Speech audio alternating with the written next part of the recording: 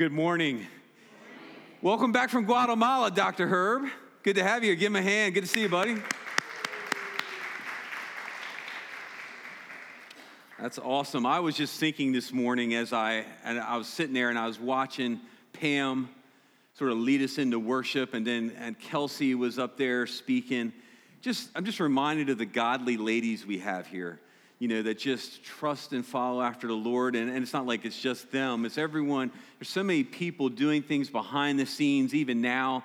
And I'm just thankful for you. And then I got thinking about the guys, and there's some guys missing today because they are out. They've been out in this lovely summer heat all weekend with some young men who are looking to become like boys to men, sort of the choices bit. And so we're really just thankful that they gave of their weekend, and some of their wives are here. We're just like, thank you for giving up. Don't get excited about it or anything, but thank you for giving them up for a weekend to serve the kids in our community. So it's just neat to see that people are active and engaged and doing things. So I'm so thankful for that. If you have your Bibles, please turn to James chapter 4. We're in our series, Faith Works. Faith Works. And last week, Dr. Rob took us through really just another way to go through James 3, and I so respected it.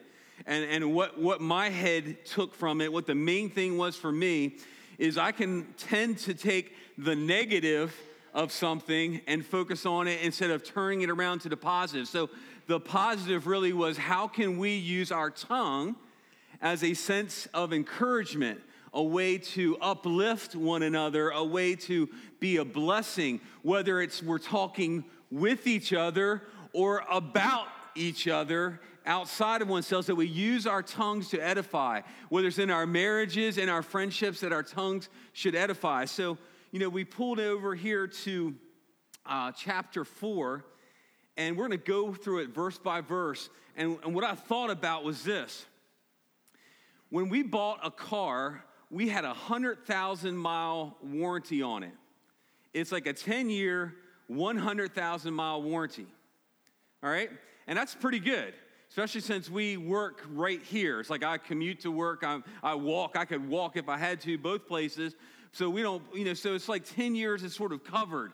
But there's a hitch. I have to, within every mileage hack and time hack, take my car in for service or preventive maintenance, right? So I got to take it in. And I've got to take it in, and actually, at this place, at the Kia place, I have to get it serviced by a Kia dealer. And it has to have a Kia filter put on it. And so it's all recorded in the system. So if I took the car and just ran it for 9 years, didn't change the oil, and the engine locked up, and I go to Kia and I knock on the door, and I go, hey, I got this car from you, got this awesome insurance, and I show them my preventive maintenance record, my service record. What do you think they're going to do for me? Nothing, right? They're going to try to sell me another car, because I am one of those people that just sort of does that thing and doesn't do preventative maintenance. And that actually can be said both ways. I Googled it. Preventive or preventative. Somehow I get stuck on those words. So, but we as Christians are called to do the same thing. And so where I looked at chapter 4, the first 12 verses, I could see a real hard-hitting thing. But I was thankful to sort of digest last week that I'm like, you know what? You all have it together so well. And there are no drama in this room. And I just figured that we do a little preventative maintenance together. All right? So we're going to suppose that what if a problem happens in our future? How are we going to respond to it, right? Because we don't have any right now, right? We're just sort of go with me. Now you're like, you're crazy, Eric. But my point is this. If we take God's guidebook, if you will, that we say we're disciples and we're set to follow this, and we don't do preventative maintenance, and we come, I think, sometimes knocking to God, and we want him to do something for us, and we haven't been doing the basics of what he said. I'm not talking about crazy stuff. I'm like just the basics. I just think there's a point where it's like you have made your own bed, lie in it. But there's also grace to be found there. So please don't see that as a dead-end place, but grace is found. So go ahead and open to chapter 4, verse 1, and the title of the sermon is called War and Peace. Because frankly, we are either in a wartime environment with issues going on around us, or we're at peacetime. If you're at wartime right now, sometimes you just need to get rest and find grace. But if you're in peacetime, I think the human inclination is just to get by and skate through. It's like we're okay right now. We don't have to do anything. Just drive that Kia till it dies, right? Just drive it. And we just days turn into months, and we drive. And our bodies get fatigued, and we drive. And all these things happen, and then something happens. So James here is continuing the message of the difference of, like in chapter 2 about divisions, in chapter 3 about the tongue. He's continuing on talking primarily to the church. So here are these words, James chapter 4, verse 1. What causes quarrels and what causes fights among you? Is it not this, that your passions are at war within you? If you haven't focused on this verse in a while, I want you to just reread it with me. What causes quarrels and what causes fights among you? Normally, I would think it's another person, right? It's another person. It's what they did or they didn't do that causes strife. It's this and it's that. But the Bible here, it says, James speaks to us, is it not this, that your passions are at war within you? Your passions are at war. The inside of you is at war. There's not peace inside. And Rob alluded to it last week, and it's my favorite premarital thing, is that and we're going to do it again later, but it's like if I had a glass here with water in it, and if you come and tip it over and you get wet, you get wet from it, who's at fault? And it's sort of like, really the question is, if you tip my cup as a person, and you get wrath from me, and you get anger, our tendency is to blame the other person, is it not? Let's just say it's about the other person we're talking about, right? We just tend to blame someone else for it. But the Bible says it's because what's in you, that when it gets hit, out of the same well should not flow clean water and bitter water as well. So here he's saying that the passions are at war within us. Verbal argument, private violence, or national conflict, the cause of them all can be traced back to the wrongful lust to want more than we have, to be envious of and covet what others have, whether it be their position or their possession. Luke 8:14 speaks about it like this, and talking about the seed and the sower. And as for what fell among the thorns, they are those who hear, but as they go on their way, they are choked by the cares and riches and pleasures of life, and their fruit does not mature. That verse scares me. I'm reminded of Demas in the Old Testament. New Testament, we hear about Demas. He was one of the disciples' friends. It says, but for the love of the world, he left the fold. He went away. And so the seed is talking about being planted, and it gets choked away by the weeds. But ultimately, again, where does the problem reside? The Bible says clearly within our hearts. 2 Peter 2:13 says, suffering wrong as the wage for their wrongdoing, they count it pleasure to revel in the daytime. They are blots and blemishes, reveling in their deceptions while they feast with you. You ever been tension around your spouse? Don't answer that. You ever had tension with people at work? You ever had tensions around there? And then sometimes it's just like everyone's acting okay, but there's deception going on because the real issue is not being hit on. Again, James talks about the problem is me. The problem is me. And speaking for you, the problem is you in our hearts. Now, this doesn't mean that there's not external factors. Please don't read into that too much. Yes, there's some outside things that happen, but ultimately, those things that war in us, war and peace, is really a war between following the spiritual world and the fleshly world. Verse 2, you desire and you do not have, so you murder. That's sort of funny. It's not, but it is. It's just talking about where this stuff leads. You desire and you do not have and you murder. It's like, what is going on? You covet and cannot obtain. So you fight and you quarrel and you think you're going to get what you want by beating the door down and just by yelling and screaming. And it says, you do not have because you do not ask. Okay, I've heard that thing before. You have not because you ask not. Huh. Matthew 5:19 says, for out of the heart comes evil thoughts, murder, adultery, sexual immorality, theft, false witness, and slander. We're going to be talking about the Sermon on the Mount in the fall. Jesus says, the Old Testament says don't murder, right? That seems like an easy one. Don't commit adultery, relatively easy. And don't do this and don't do this. Like, okay, check. The Pharisees were like, check, check, check. Jesus came and said, out of your inside comes murder. When you don't have, or you're angry and you're bitter, you've got murderous thoughts. And so this is where that phrase comes in. You do not have, you do not ask, you desire and you do not have, so you murder. And you become adulterous, sexually immoral, a thief, false witness, and slander. Verse 3. But yet you still ask. Remember, this is the church. This is talking to the church. This is not out to the public. This is God's people. This is you and me. You ask and you do not receive. Because you ask wrongly to spend it on your passions. You ever just ask for something because it's really what your flesh wanted? It's sort of like, it's this correlation of, God, I really want this thing. I really want this circumstance.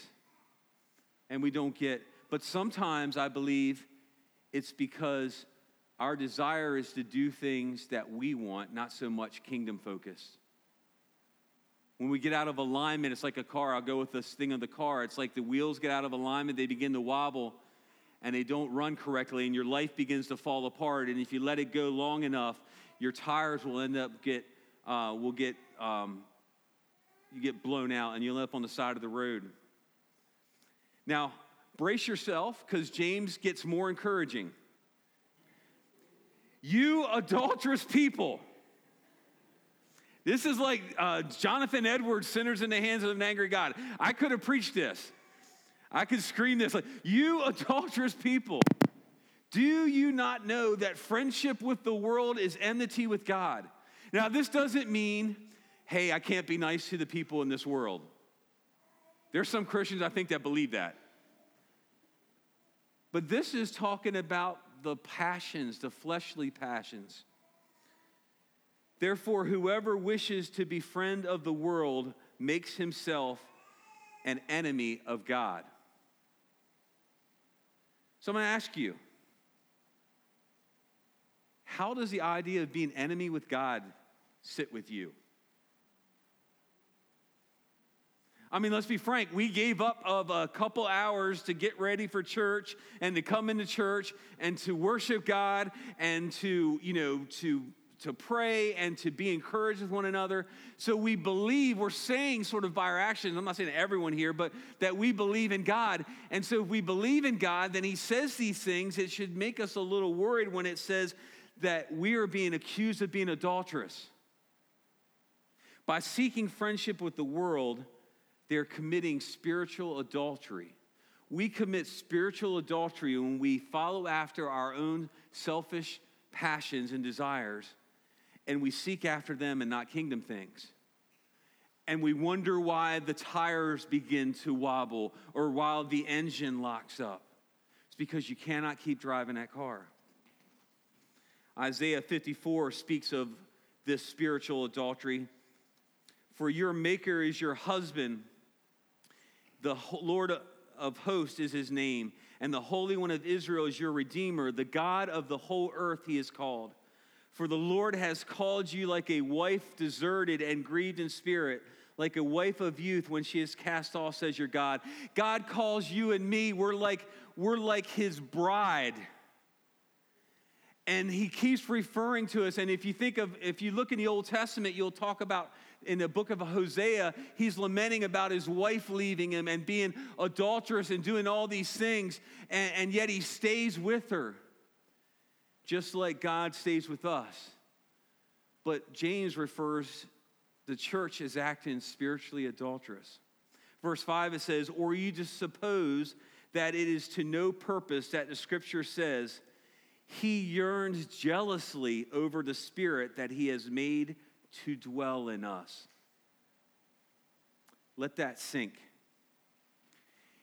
If we are going to be brides of Christ, we're going to be taken up someday, and we're going to have the marriage supper of the Lamb, and we're going to have no sin anymore, and we're going to just dwell with God and worship him forever and do something. I really believe we're going to do something.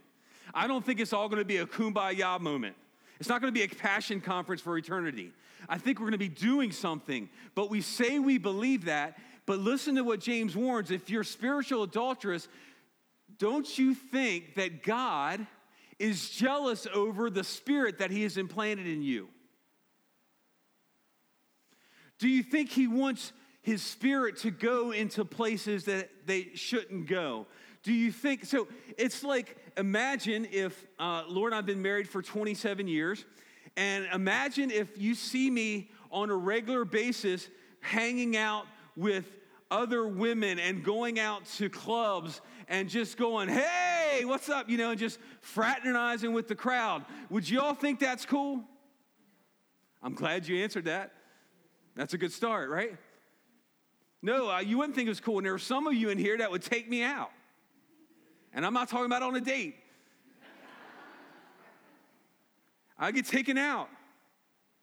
But we go, no, I don't want that. What do you think about I don't know if you've ever seen it, but an older gentleman just being super flirtatious with the young girls around him. I'm talking 18 or above. I'm not getting that total weirdness.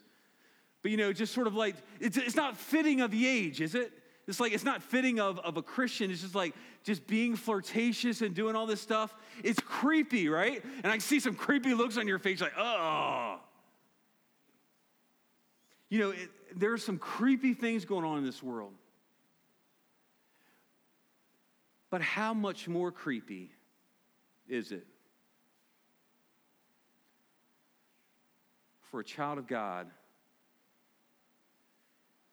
to let adulterous passions dwell up from within, to let anger fester, to let disunity increase, to let the tongue devastate, to go and take the Holy Spirit to internet pornography, to go and take the Holy Spirit to strip clubs, to go and take the Holy Spirit to Netflix, to go and take the Holy Spirit to certain movies, to go and take the Holy Spirit to things that you shouldn't be taking the Holy Spirit to.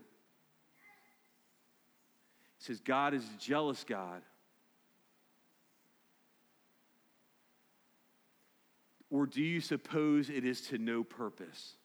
Look at that verse.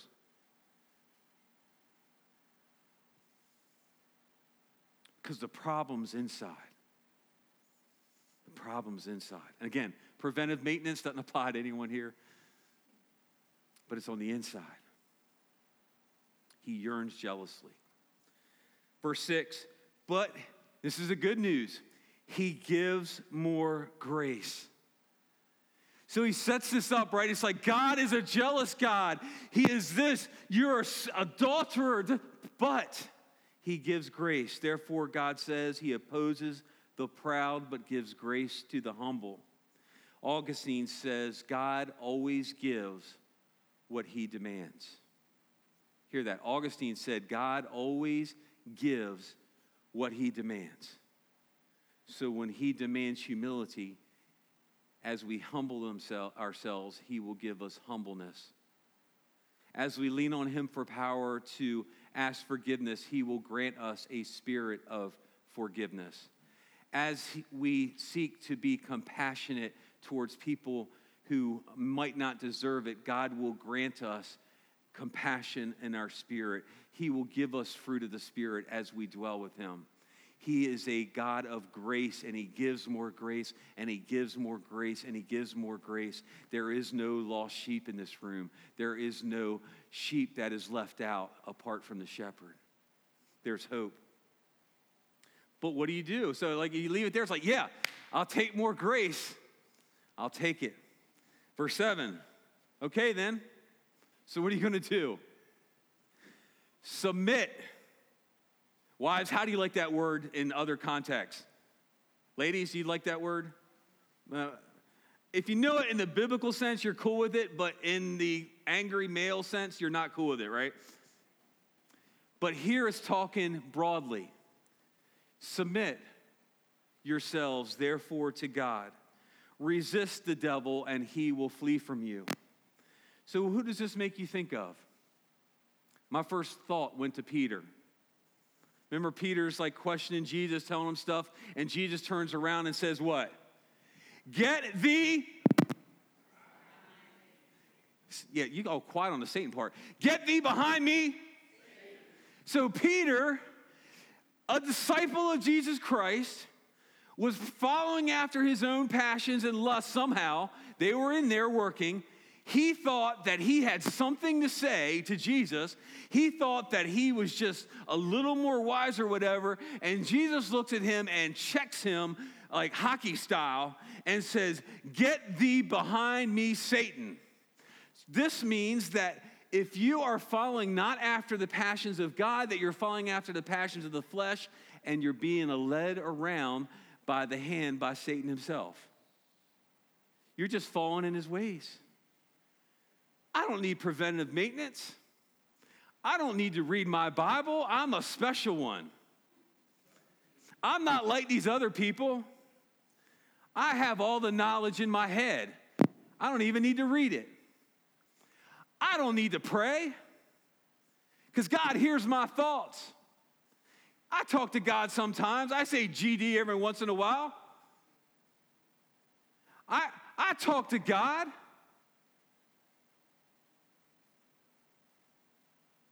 But is it intimate? Is it meaningful?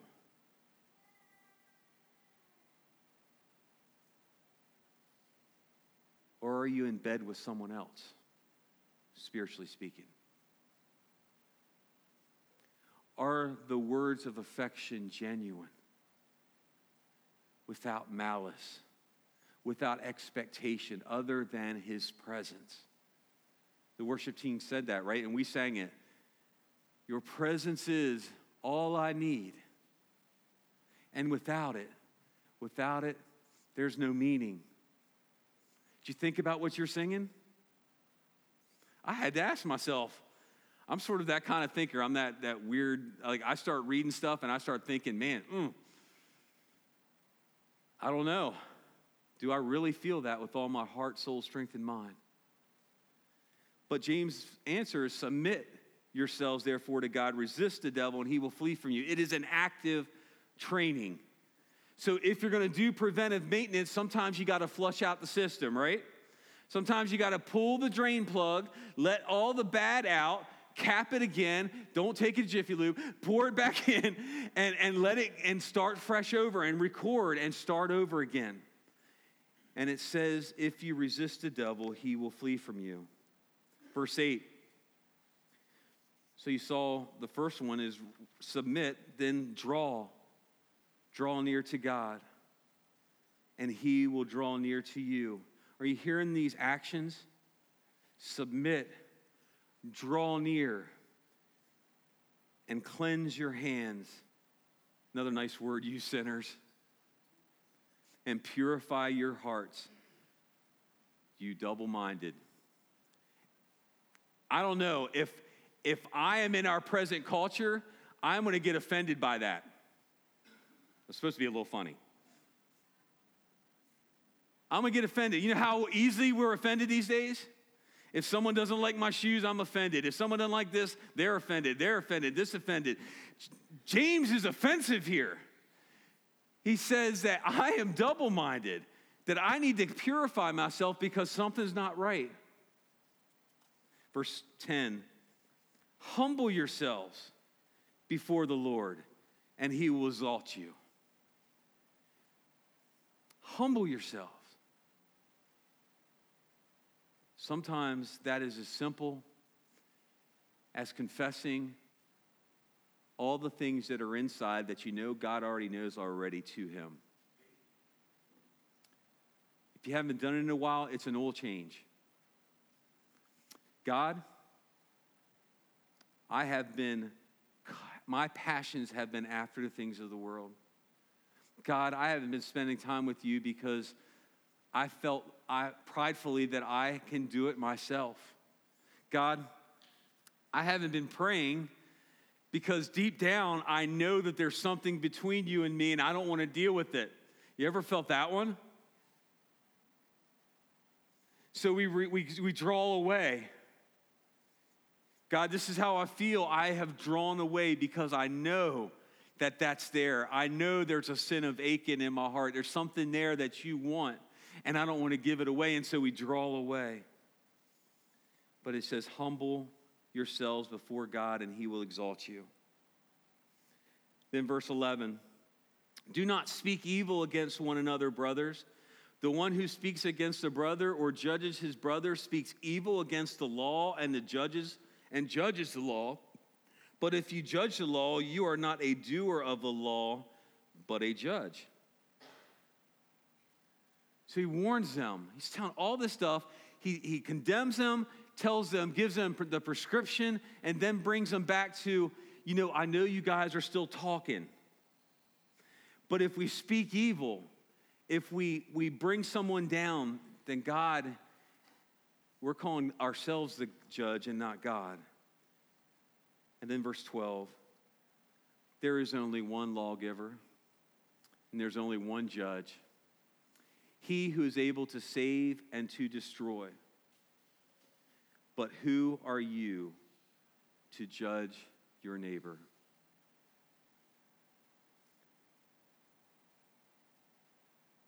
To submit to God means that we must place ourselves under his lordship and therefore commit to obey him in all things. That is what sanctification entails. That is what pursuing holiness entails. It is letting go of the things we were pursuing before Christ and pressing into the things of Christ. But he's warning the church here, and he's saying if you're continually judging one another, if you're continually bickering with one another, the passion is within here. It is within our lust for things. It is within our adulterous nature.